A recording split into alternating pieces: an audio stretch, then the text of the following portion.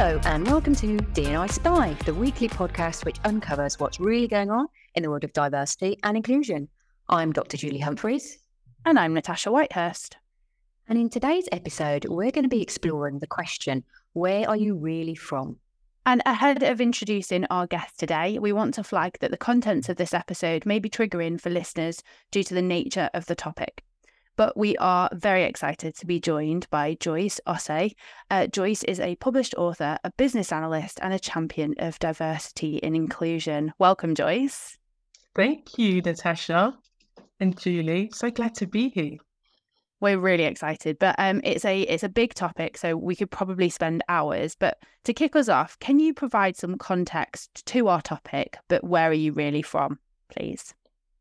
Yeah, well, it's a question that I find it comes up frequently. It's an everyday question, especially for the people that are asking it. It's very normalized. But for me, I also find that it's a loaded question because it's a question that invokes such a range of emotions. And it's also a question that some people find really uncomfortable and difficult to navigate, that whole where are you really from?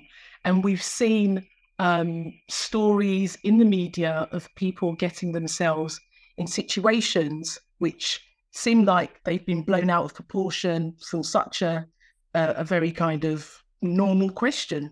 So that's the context of it. I think it's an important topic. Yeah, Joyce, you're absolutely right. It is really important because, as you say, it's been in the news, it's been in the media over the past 12 months. In fact, there's some big stories around the royal family and others.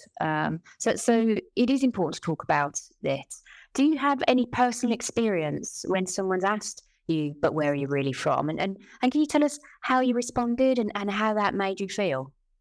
Yeah, sure. I've had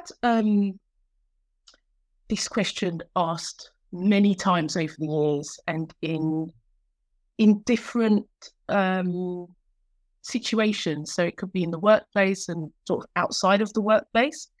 And how it's made me feel is really like I'm not believed, because if we go back to the original question, is where are you from? I don't have a problem with that at all, because I think, that comes from a base of curiosity. And, we're all a bit curious and we want to find out where the person is from. So whatever the answer that they give you, accept it.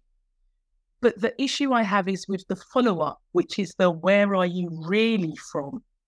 And that's where it then invokes all these range of emotions, because I think from my lived experience, it's brought up confusion, and it's made me think, well, why does the person not believe what I've just told them, that where I'm from?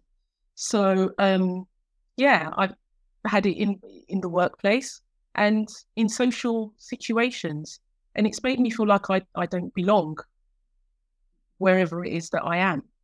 And I think that being a Black woman, I'm visibly different and have been in the workplace. Since the age of 13, I've mostly been the only person that looks like me. So whether that's at school or whether that's on a team in the workplace, it's a very visible difference. So then to have that question, the follow-up question, where are you really from? It hits differently. It really makes me feel like I don't belong or I'm not being believed. And I'll give an example. I mean, I've lived in Essex for over 20 years. So if someone says to me, where are you really from? I say I'm from Essex. And I can see their eyes glaze over and their brains are, something's going on in their minds, like that's not computing. Because I don't look like the quintessential Essex girl or Essex woman, and I probably don't sound like I'm from Essex. And I appreciate you kind of being so open and honest about it, because I think what we've often heard is that the question really implies a sense of otherness. Would you agree with that? And I guess from your perspective, how do you define otherness? Yeah, I think I think I would agree with that, because by you actually following up and asking, really, it's the bit about where are you really from? Because you said where you're from, but where are you really from? Which I think our words sometimes betrays our thoughts. And by you actually asking that question, you do not believe where that person is from. So therefore, they can't be a part of wherever you might be from. There's something different about you, which then puts you into that other category. It's a really fascinating, for me, it's a really fascinating question. So we're a mixed household. So my partner is British Bangladeshi, and or husband, as I should say now. Yeah, husband. Thank you. But I'd never really, we've been together a long time now, but I'd never, until we, certainly came together and started dating, really, I'd never really come across that question. And I think for me, it really kind of came home when we find it a lot in like taxis. It's the one question that always comes up in a taxi with us when you're having that kind of generic conversation, and I'd never heard it as many times, and it just gets repeated. And I think you agree. I would agree with you that for and I'm hoping that Shaky isn't listening and saying that I'm wrong here. But I think for him as well, he would definitely, he always talks to me about it's that really bit, and he's always said to me it's that really bit. Like the curiosity is great, but actually it's that, well, no, I don't believe you, kind of questioning your response. It's from my perspective, I'd never really come across it. So appreciate your viewpoint. Yeah, and I think this is where stereotyping can come into as well, Joyce, can't it? The question can sort of perpetuate stereotypes by assuming that people of certain racial or ethnic backgrounds should have specific places of origin or affiliations. Yeah, absolutely. Yeah, I think with that question, there's like you were saying about the stereotyping. There is clearly a narrative or a story being told by the person that's asking the question. And they're looking for an answer that will fit into a box. And when they don't get that answer, it doesn't make sense to them. It doesn't compute. Therefore, you need to keep asking more questions. And then it just makes you think, well, why is that relevant? Where I'm actually from, why is that relevant in this conversation that we're having? And I think context is so important. So we've talked about otherness, a little bit about stereotyping. Are there any other key issues that you see around asking the question? I mean, does it detract from other conversations, for example? Is it bound by microaggressions? What other issues do you see? I think that, that question is a microaggression. It's very subtle. And I think, a lot of people, like I was saying, it's a normalized question. It's a very everyday question. So people don't even think about it, especially if you're the person asking it. But when you're on the receiving end of that question, it feels like a microaggression. It's very subtle. It's very, it's every day, but it's picking up on something about you that's different. So that could be your ethnicity, it could be your name. Maybe that name can't be pronounced easily, but you sound British, so therefore something's not adding up.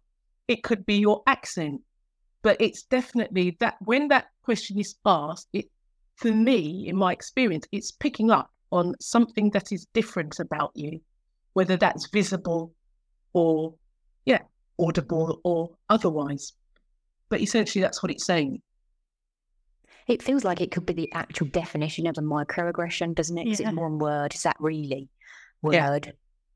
Yeah, absolutely. I think it's the really bit that is very triggering. Or sometimes it's presented in another way where people have been asked, where are you from? And I remember one lady, she was mixed race, but she was from South London. So she had a South London accent, and she said wherever it was that she was from.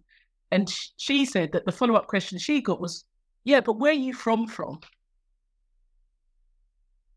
And people are just so fascinated, aren't they, by where people are from? And I don't understand it. I can't, especially now. We're in, what are we, 2023, and we're still talking about where people are from. I find that really interesting. I mean, do you think that question has shaped your identity or your sense of belonging at all? Yes, I think it has over the years. I think, if I go back to when I was younger, I wouldn't have even thought anything of that question, to be honest. I would have just answered it where I authentically felt at the time where I came from, whether that was Hackney, where I grew up, or Hertfordshire, where I went to school. That was where I was from, or Essex, where I live now. So that would have been the answer. But I think as I've gotten older, and having worked in the diversity and inclusion space for about 10 years, that question now means something different to me, because I've become aware of, my difference, my visible difference, being a Black woman and showing up in spaces where often I'm the only person that looks like me. When I now hear that question, it means something a lot different than when I would have heard it if I was asked that when I was 13. And whilst I think we can agree that there's an element of that really being a great example of microaggression, I think one of the things that you said at the beginning was that element of curiosity, that some people, or there might be a situation where the question is asked with genuine curiosity and a desire to connect with a person. So I guess, how do you distinguish between a well-intentioned kind of curious question and that microaggression? Do you think it comes down to that, almost like that follow-up? I think it comes down to the context of the conversation that you're having with that person. I think that if it's the first time you're meeting that person, whether it's in a work environment or a social setting, if you lead with that question, where are you from? And then they give you the answer, and then you then follow up. For me, it doesn't feel like it comes from a well-intended place. Because if you're genuinely getting to know somebody, you don't need to know where they're actually from.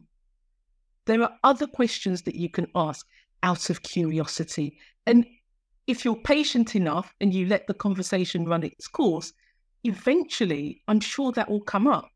So depending on who I'm speaking with, if I feel safe enough and comfortable enough, or if the context of our conversation is relevant or it lends itself to that, I will talk about the fact that I have Barbadian and Ghanaian heritage. That eventually comes out. But if I'm just meeting you for the first time and you go straight to that question, then it kind of throws me off. It doesn't draw me in. It rather pushes me away, because I think, I'm a very curious person myself, and I always encourage curiosity as well with my children. So I think it's great to ask questions, but I think we also have to be mindful about the questions that we're asking and the context that we're asking them in, because it does and can have a very serious and negative impact. So, Joyce, how do you recommend someone responds if they're asked that question? If it was asked of you, or maybe even your children, how would you recommend that people respond? I say that there's a couple of ways that you could respond, and it might actually even depend on what your emotional state is in that moment. But yeah, the first one would be, what do you mean by that? What do you mean by where am I really from? Because how I've interpreted it might actually not be how that person has interpreted it. So get them to qualify, what do they mean by that? And alternatively, you can just authentically share where you think that you're from in that moment. So if I think I'm from Essex, because I've lived in Essex for 20 years, that's what I'll say. And that's where I think I'm from. But for somebody else, that might be an invitation for them to then share a bit more about their cultural heritage. And I guess on the flip side then, what would or should, in your opinion, do you think, and I think we have kind of have touched on this throughout the conversation, but we like to be really explicit, but in your opinion, what do you think people should ask instead, and where can they do better? Is it being that in curiosity, and is it actually demonstrating better intent? I asked you a lot of questions there. Yeah. So what should they ask instead? Or is there a better way of framing it? I would say before you actually ask that question, think about your intention. Why do you even want to know this? How is that relevant to what you are currently talking about? Are you asking that question to satisfy your curiosity? Well, in that case, then you're not being inclusive. Or are you asking that question to better understand the person that you're speaking with? Well, in that case, you could be seen as building your cultural intelligence. That is inclusive. But if it's just purely to satisfy your curiosity, then don't do it. So let's say somebody did want to, I love that phrase, building cultural intelligence. Let's say somebody wanted to do that, but were clumsily trying to ask you where you're really from because they wanted to build their cultural intelligence. Mm-hmm. How would you, I mean, you're an EDI consultant, so imagine I'm your customer, and I'm saying, okay, I really don't know what to say. I want to learn more. What would your advice be around that? Because obviously language is so emotive, and people are at the moment frightened around any language when it comes to diversity and inclusion. I would say have patience. To be honest, when it comes to something like this, just have patience and let the conversation take its course. And in your listening, you'll be able to pick up some clues as to where that person might be from. And with that, you can then go and do your own research and pick up on that, and then come back and then engage with that person at that point or at that level. I love that. And that's putting it back on the person to go and do their own due diligence, to do their own research. That's right. Yeah. Great. No, I love that. So you've mentioned throughout our conversation that your response to this question has changed over time. And since you mentioned being 13-year-old, your 13-year-old self, what about more recently? We've seen an explosion over the last sort of 3 to 5 years in the D&I world of people wanting, I would say welcoming D&I into organisations. We're not there yet, are we? No. People Really? people do want, some D&I in their organisations. Have you, and has your perspective changed around this question over that time? Yes, it has. It's more around that understanding of the intent behind the question. Now, it's what is the intention of the question ultimately? Where's it coming from? And how does actually knowing the answer to that make it relevant for what you're trying to achieve? Because intention is everything. The intention and then also the context. You put the two together, you can get very different results. If the intention is coming from the right place, the genuine curiosity, but the context is inappropriate, then the impact is really, can be very, very negative. But it's, being able to, again, communicate. Because we don't, even making the time to have this conversation, I think it's amazing and a wonderful thing, because it's not something people, I don't think ordinarily even think about. So being able to, if you have the opportunity or the space and time to even communicate what your intention is or was, that would go or help a great deal to the person that's receiving the question. I think you make some really great points.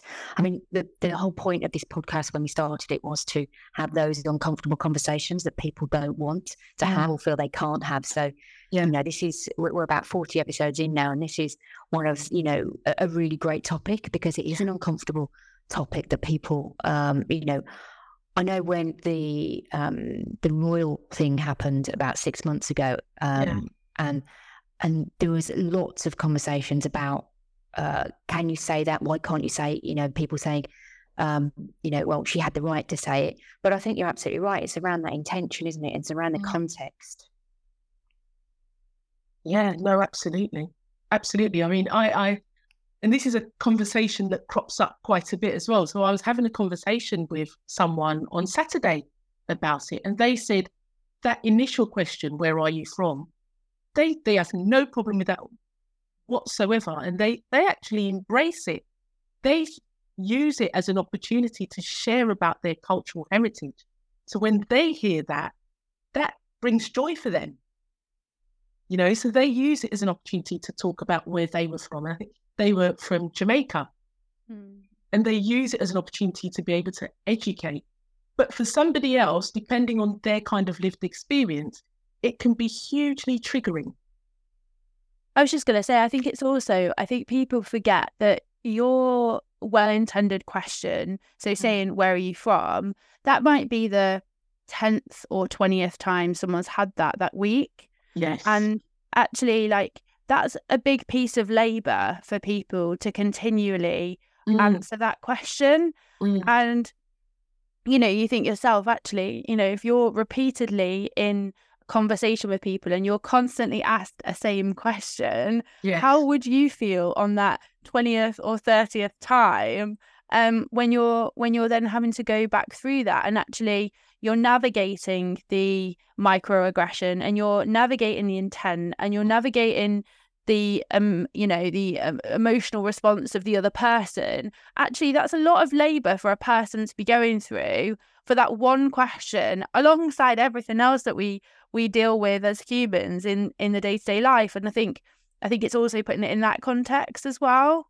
Yeah, definitely. And that's it. It goes back to, you know, the question both of you asked was around how would you recommend responding?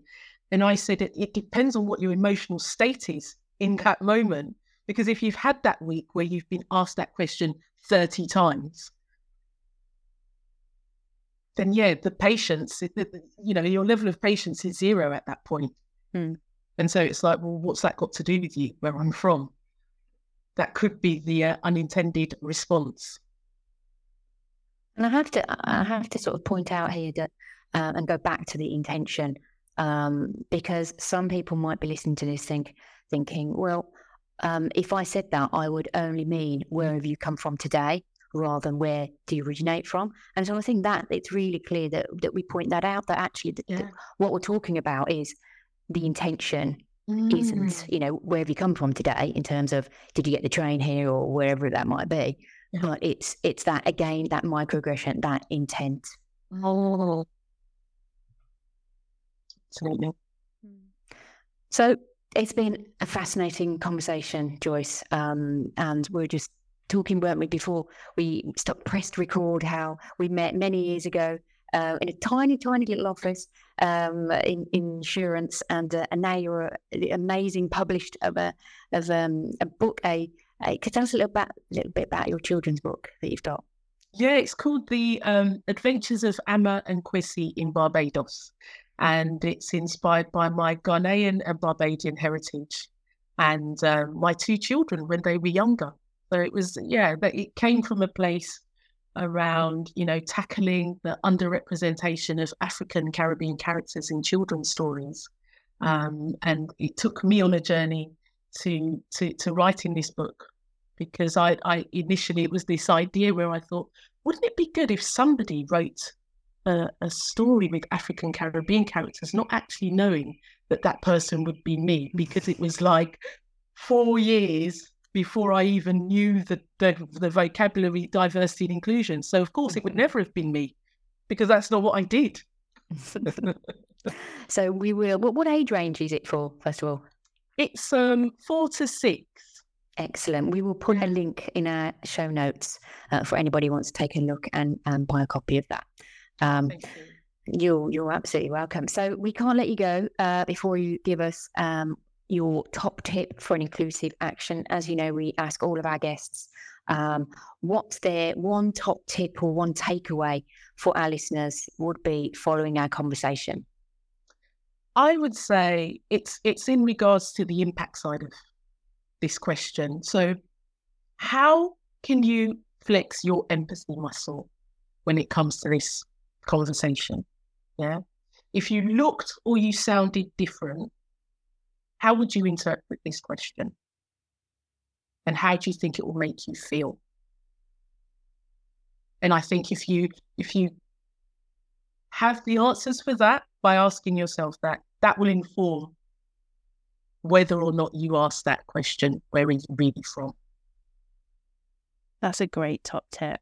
Making people work. I like it as well. We've all got to take responsibility for our actions, haven't we? Exactly. And we say inclusion is an action. So one for everyone to take away. Joyce, thank you so much. We've loved having you. And I think this has been a really important conversation. I think a really great resource for people to be able to come back to and take some time to think about. So thank you. Thank you. You can find us on Twitter. Our handles are in the show notes below. And if you've liked what you've heard, please rate us wherever you get your podcasts and subscribe to get new episodes automatically. Thanks for listening.